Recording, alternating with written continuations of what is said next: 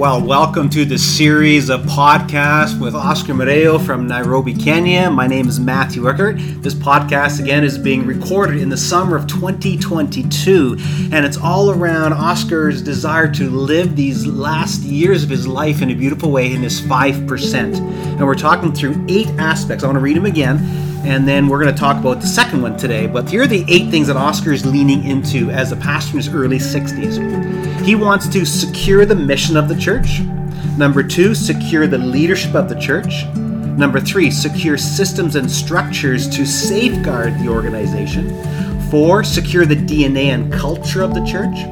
5, secure the Davids and the Esthers. 6, secure the partnerships. 7, secure the history and lessons of their work. And 8, secure the resources. Well, in this podcast, we're looking at number 2, to secure the leadership of the church. And Oscar, I know, has been very focused on leadership. You can't plant over 250 churches without focusing on this. And so, Oscar, as you said this to me, what were you thinking about? What's this overall picture of securing the leadership of the church? Well, thank you, Matt, for the question. And hello, everyone, again. And these are the 4 things that securing the leadership is about. Okay. The first is that we have to have a clear leadership pipeline on where people begin, how they progress through the system, and where they eventually end up. Okay. Now, what that means for us is we're looking for leaders at the tail end of their teen years. Okay. And you can already see this among the young leaders. You can see a young man or a young lady who always hang around, always asking the awkward questions, volunteers for everything, really wants to engage, and etc.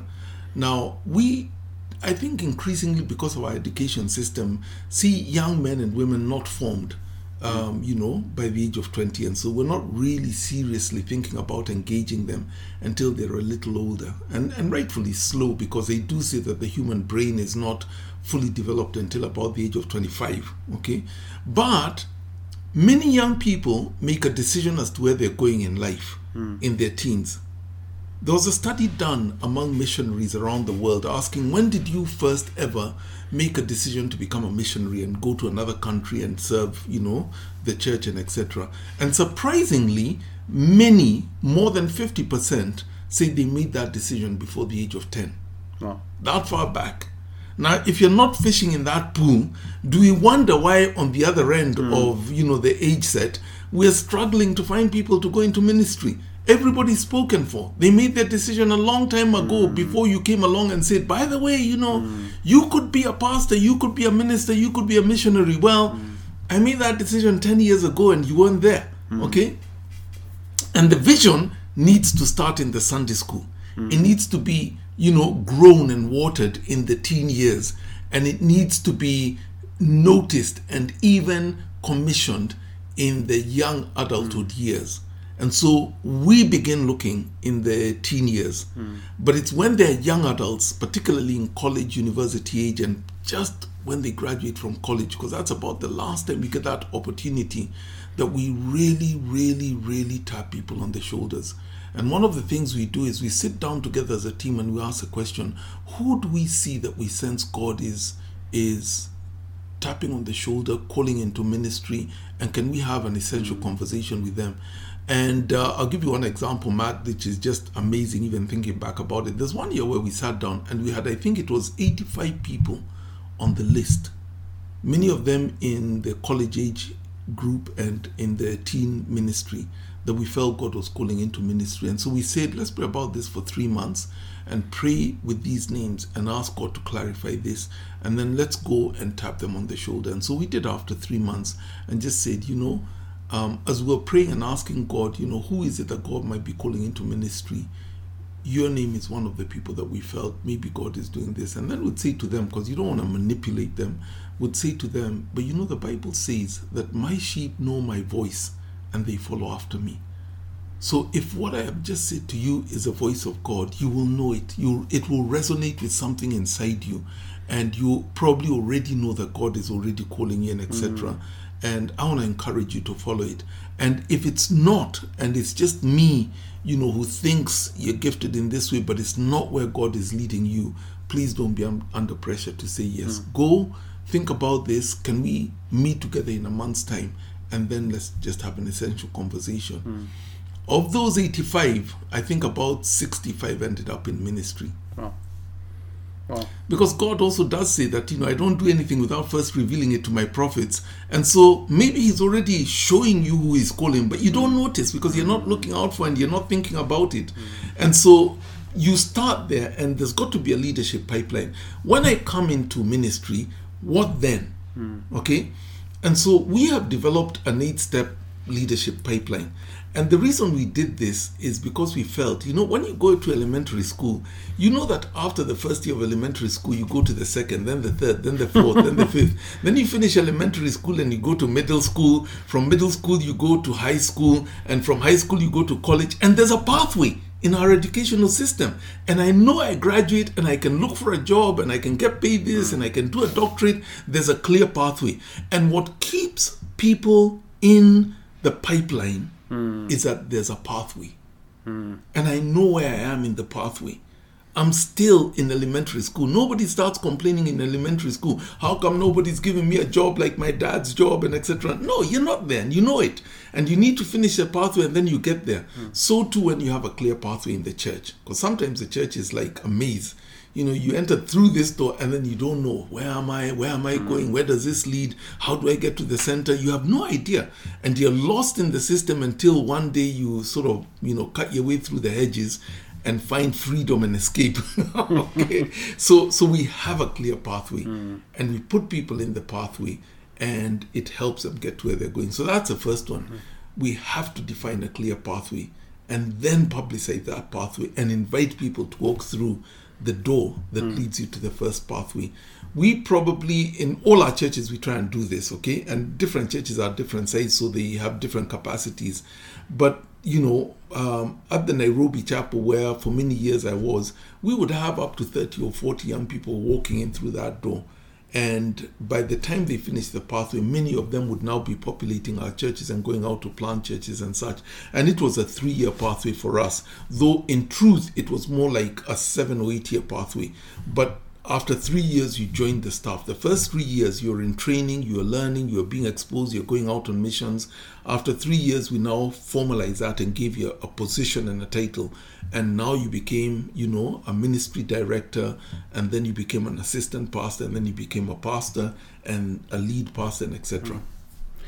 Okay, let me go back to the kids piece. This is interesting. So the research, I'm not going to deny it, before age 10, someone decided to become a missionary.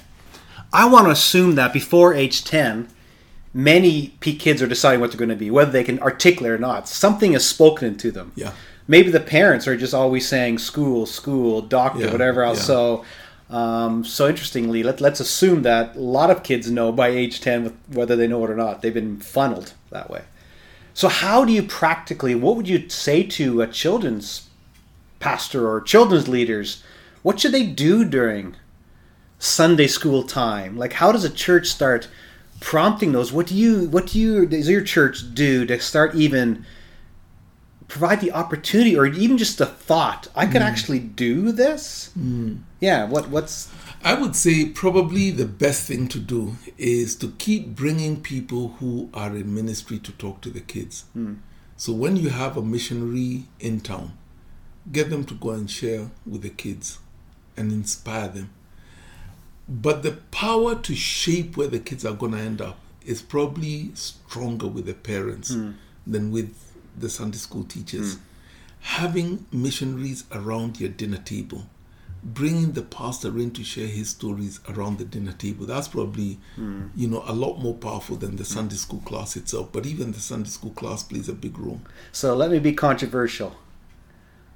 I think a lot of parents, sure, I'll make a general statement, a lot of parents, because their faith and their discipleship is not strong, really don't know how to or really don't want their kids in ministry. I'd rather have them become a lawyer or a successful this. Maybe they can put some money over there. But how do you even talk to parents about guiding your kids? Maybe God is going to prompt them, and you need to help stoke those fires versus getting in the way. My child will not do ministry because that's poorly paid or whatever it is. You hear what I'm saying? So I'm not sure how, Evie, if you got to speak to your parents that way, saying, guide your kids' way. This may be a prompting of God on their lives. It's a good question, because there are many parents who are not people of faith, and so they don't even know how to engage with that, okay? And the church has to help them get there, which is why the Sunday school becomes important, because the kids are presumably in Sunday school because they want to learn about these things, and the Sunday school teacher can actually invite those sorts of people in, okay? Parents of faith will also take their child on a short-term mission. It doesn't have to be outside of the country, but it can be to significant places, where you're working with people in need and helping and etc. But it's a challenge, Matt. I don't know how to answer that question except to say that, part of the problem is that we have been deceived into believing that the definition of success revolves only around money and material possession. It's a big problem in today's world. I often define success as there are 9 indices on real success. Okay, I won't try and name all 9, but let me just name a couple. Okay, the Bible says that better is silver. What does it say? It says a good name is better than silver and gold, and much more to be desired. Your name and your integrity is of greater value than any money you can ever give your kid. And for a kid to, in their time and season, to look back and say, my father was this type of man, my mother was this type of woman, is a rich heritage. Now, the world will never tell you that. And many people don't even know the value of that, what to do with that. But as I think of my children, I think to myself, I want to give you your inheritance, and part of that inheritance is I will not threaten the integrity of my name. I want, when you talk about your father, when you talk about your mother, people will say, I knew your father and he was an upstanding man. He was a man of integrity. I trusted him. He was a good man. That is much more important than any money I can give my kids. Now that's just one. Another one would be my faith. The richest inheritance I can pass on to my kids is my knowledge of God and my devotion and love for Christ. And so investing myself into my children embracing faith is 10 times more than investing into an education that will give them lots of money, because money and the love of money can ruin you. And you have to recognize that. Knowing Christ will build you and enrich your life 100 times over.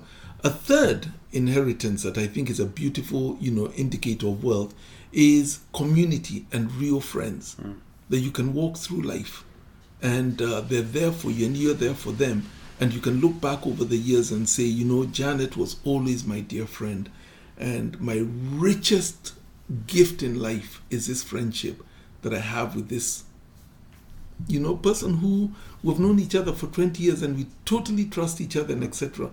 Community is a very important part of that.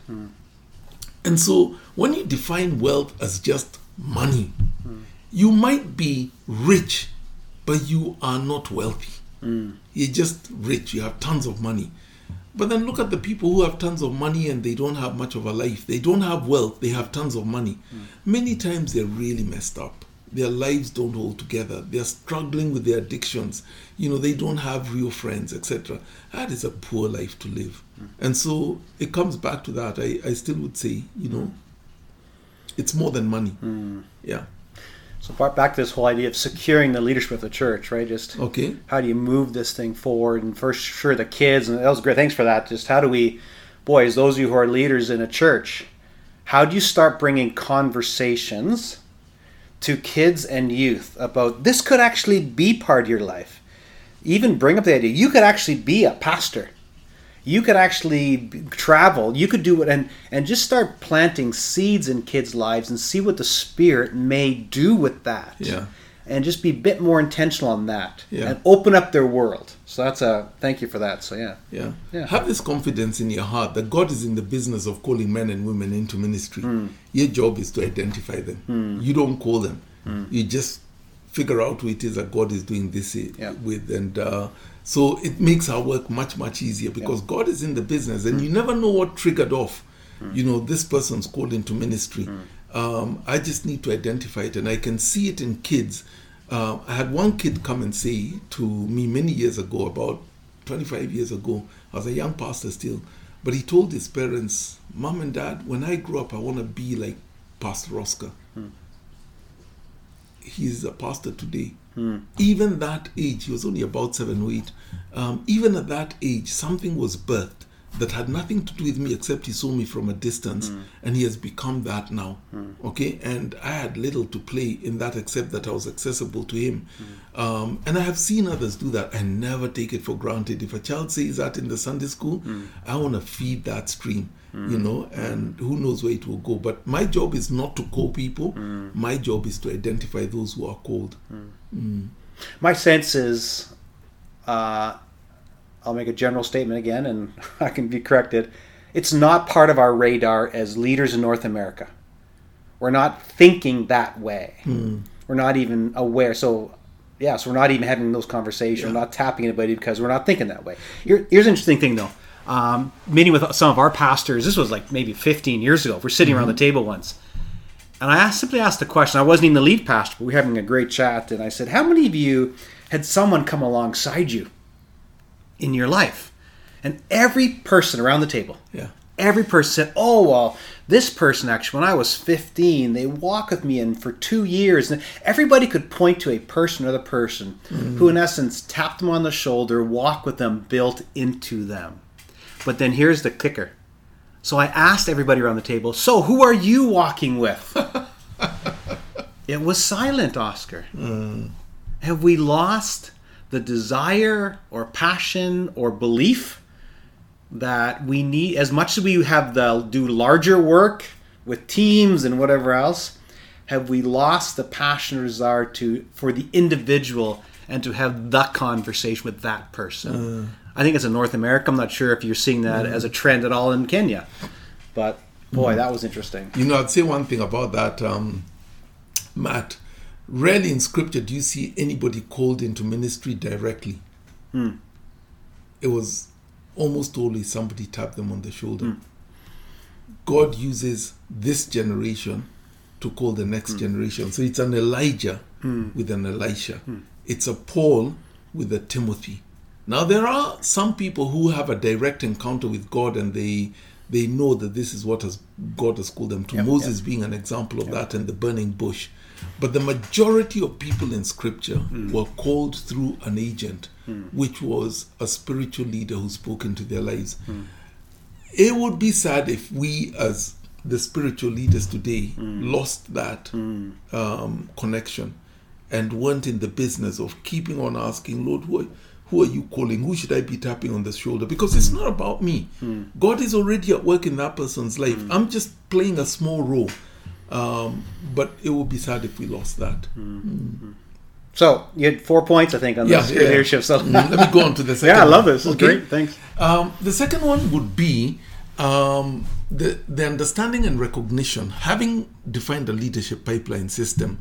Okay, so there's a process, there's a path people there's a door people can walk through. Okay, and the church isn't this mystical organization that has no doors, which is what a lot of churches are. Nobody knows where to enter through into ministry, but there's a door I can walk through. The most important thing you can do in a person's life is then to invest in their character more than anything else. Because I kid you not, Matt, the best bylaws and constitutions and orders and codes of conduct count for nothing.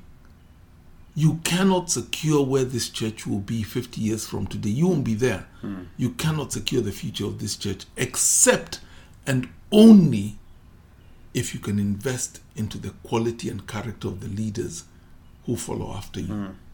And so the most important input into a person's life, the theological training is important, and I've had the privilege of going to theological school, very important, but it doesn't hold a match to character development. Unfortunately, many theological institutions are not about character development. They're about, depositing theology into your head, and they don't really do much for character. And you cannot secure the future of the church unless you invest in character. And so you have to make it high premium.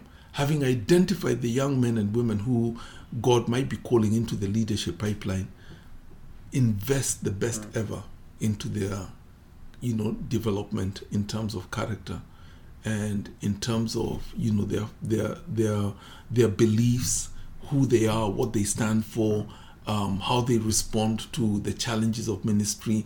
That's the best investment. How do you develop into someone's character? Like, is it just more you're with them all the time, you're seeing, you can course correct, like make them memorize all the right scriptures, like, right? It's a nuanced thing, isn't it? It's not a simple thing to. Yeah.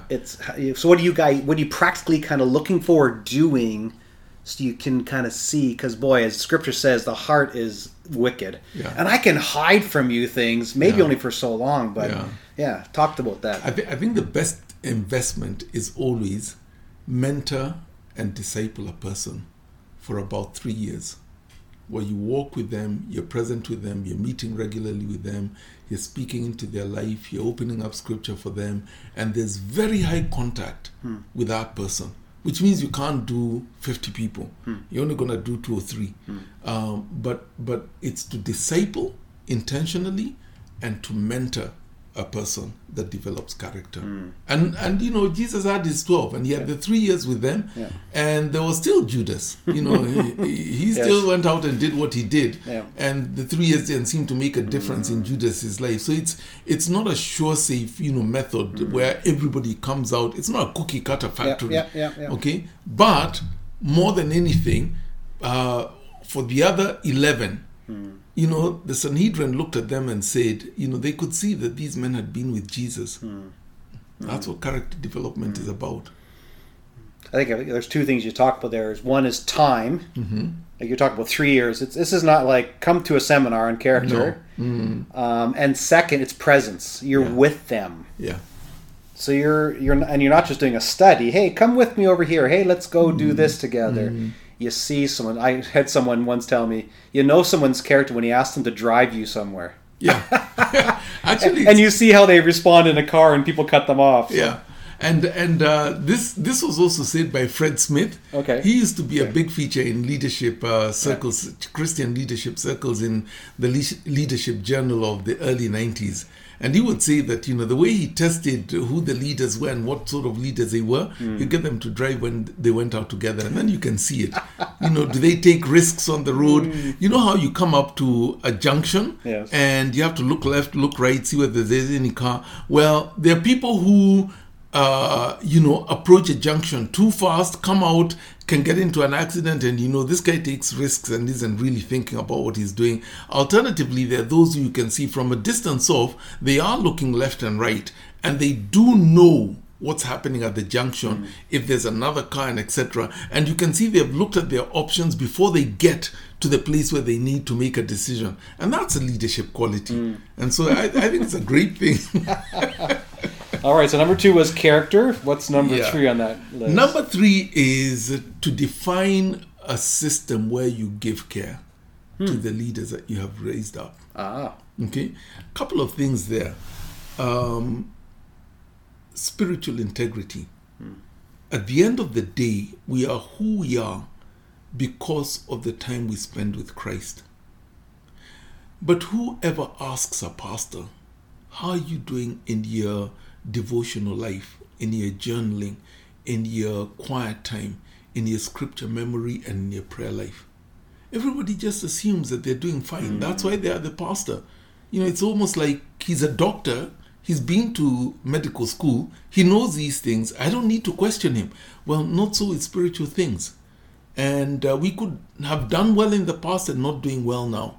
But nobody remembers to ask. And so you can find that a man is serving with excellence in terms of their public ministry, but there is no private. In the back room, they never sit down at the table and and bow their head before God.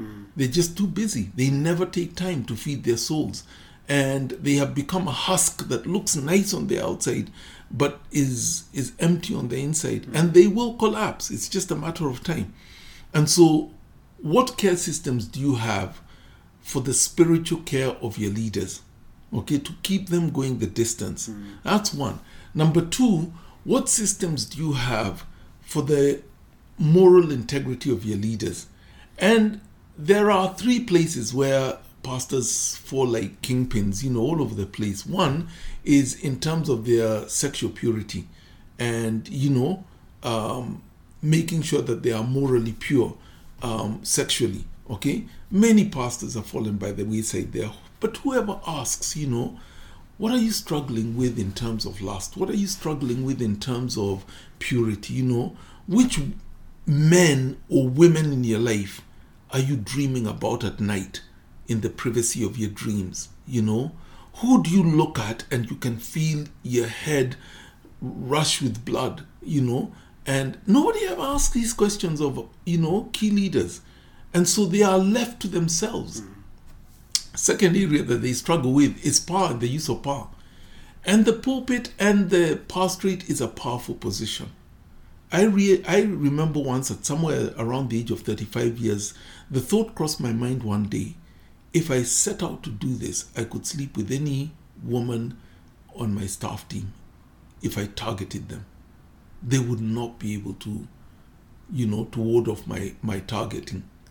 And I thought to myself, it is a wicked and powerful thing to be a leader with this sort of power. And God help me that I would never do this. But I realized I could do it. Now, whoever asks me questions about, the way you dealt with that guy, was that the way power should be used? You told them off? You threatened them? Is that the right use of power? Nobody asks those questions. You're the pastor. They just know you're a man of God and you're doing the right thing. And they're not there to see, okay? And then the third one is money and privileges, especially privileges. I may not be taking from the till, but I assign privileges to myself that others may look at and say, something's wrong. The car he drives nowadays, the shoes he wears, the designer clothes he has. And this has been a problem if you look at the history of the modern church in the last 10 years of pastors who became celebrities. They assigned privileges and positions and titles to themselves that eventually destroyed them. Nobody ever asks these questions. And so what systems do we have around our leaders that secure their moral integrity? This is what it means to take care. One of the fears that pastors in my context have is, will I be able, because the church doesn't always, frequently doesn't have enough even to care for the pastor financially and to pay their rents and such. What do we need to do to ensure that a pastor has a place to live, has food on the table, can educate his children or her children, and has a retirement at the end of it all? Will our pastors retire into destitute poverty because their time is up and they have no income now? Or will they, having served the church and served faithfully for 50 years, retire into, a future that allows that they can rest well? And we can say, well done, good and faithful servant. Who's asking those questions? This is what it means then to, to develop systems of care. When our pastors burn out, what happens to them? Do we ditch them and let them go? We say he can't do any job now, and it takes 7 years to recover from burnout. How do you care for a pastor who burnt out because of the way they gave themselves to ministry and they have a 7-year recovery path? How do you even get them not to get there? And you ensure that they're living a balanced life and that they're not overextending themselves, using tomorrow's energy today. How do you do that? So trying to put that in place. And it's something I'm wrestling with. Remember in the first podcast I said, I developed a culture of work at chapel that was go, go, go, go, go. And there are no stops. Now it's come back to bite me. Because I'm seeing my pastors burning out. And this cannot be our future. That was the third. Yeah. Care. Was there one more on this whole leadership piece? Yeah. What was that final? The fourth is, how do we put into place structures that allow for succession from one leader to the next well, so that the effort and the work I put into the future of this church doesn't all come collapsing down because the wrong leader was appointed who wasn't ready, who couldn't do this, and everything I built over 20 years of ministry came crashing down in 2 years with the successor. What are the systems to, take a young leader, bring them up to speed, run with them, and pass the baton with them? And I say that, if you've ever watched a relay, Kenyans are supposed to be good at running, okay? Win a lot of marathons. But, if you've ever watched a relay, there's several things you can do to pass on the baton when it comes to a relay. Number one, the right way you're supposed to do it is run up to the person who's going to take the baton from you. They start running, and you catch up with them, and you put the baton in their hand, and they start picking up speed, and you let go of the baton, and you slow down. And they keep running. So by the time the baton is passed on from one runner to the next, they're running at your top speed, and they're going to run faster because they have energy and they've just come into the race. That's the right way to do it. A lot of leaders get to the next person and they chuck the baton to them. And he has to catch it and run. And he's going to drop it, okay? Because nobody trained him. He doesn't know how to do this. There wasn't a good passing on. And, the church suffers for that. There are other leaders who get to the next runner and they put the baton in their hand, but they won't let go. And so they're still holding on, and even though they're not the lead pastor anymore, they make these comments: "It's terrible, he's not a good leader," and etc. And they're holding on to the baton as though they want to continue running, but they don't have the energy to run, and the next guy wants to run, and he has to run faster, but he doesn't have control of the baton. That's terrible succession. Okay, there are all these ways that you can engineer succession in a way that just ensures that the church will not thrive. So how do we do it in a way where from one generation to the next, there is good succession and the church moves to the next level because the succession was well done and because the leaders were well prepared for the succession? And I guess in your context, as a bishop overseeing 80 churches, you're working on your own succession. Actually, you handed off 5 years ago for the main site, but now you're in part of this secure the leadership of the church. How do you build this culture of succession with all your pastors? And what you've outlined here is a beautiful way to kind of see that. I'm not sure if you're already seeing some of the churches you planted. Are they already handing it over to a new leader? Is that already taking place? Not yet, because all the leaders were younger than I. But when it comes to succession, here's the thought. Oftentimes, the visionary leader needs somebody who is a good manager following them. Yeah. Because the work of a leader is to disrupt the weak, or rather the waters. Yeah. And they're the ones who cut through the waters into new territory, taking people where they've never been, and etc. The manager, the executive pastor or the assistant pastor, comes behind them and brings order in light of the wake that they're creating, the waves that they're creating behind them. And so they get the budgets running properly. They make sure that, everybody's doing their job, and they're good managers. The problem comes when the leader leaves and the manager is promoted to be the new leader. And then you end up getting an under-led church that is over-managed. Because that's their style and that's who they are. So in 5 years, they'll order the church beautifully, but it's not going anywhere. There's not a clear vision, and they are not risk takers, and they're not going to go and disrupt the systems. They're making sure there are no disruptions, but oftentimes when there are no disruptions, there is no risk being taken, and when there's no risk, there is no new territory being conquered, and etc. And so you have an over-managed church that is under-led, and then the church is in trouble. And within 10 years, the church sort of just fell apart because nobody was going anywhere. Now, it becomes important that the second most important position in the organization needs to be a budding leader who is a risk taker and the future of leadership in the church. The third position that should never ever come to the first position needs to be the manager. Okay? Now, part of my challenge is in securing the leadership is to say to all our leaders, I need you to have at least the next leader in some sort of training process that is 7 years out, okay? And if we get to the place where this leader is ready to take over and you're not yet in the place where, you need to pass on the baton, then they can go and plant a new church.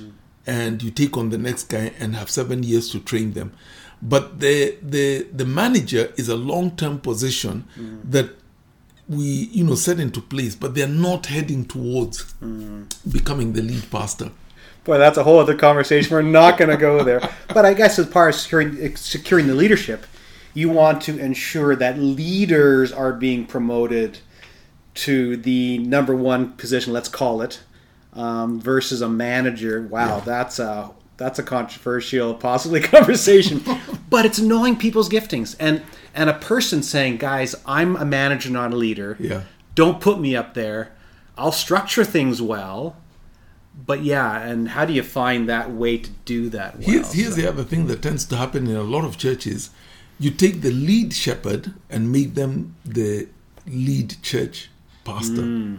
Well, a shepherd is not a risk taker. A shepherd, cares for people, calms them down, soothes them when they're hurting, and etc., etc. And so people love the shepherd because he was there in my brokenness.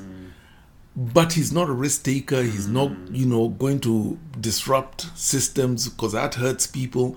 And therefore, he'll never lead you anywhere except into greater shepherding.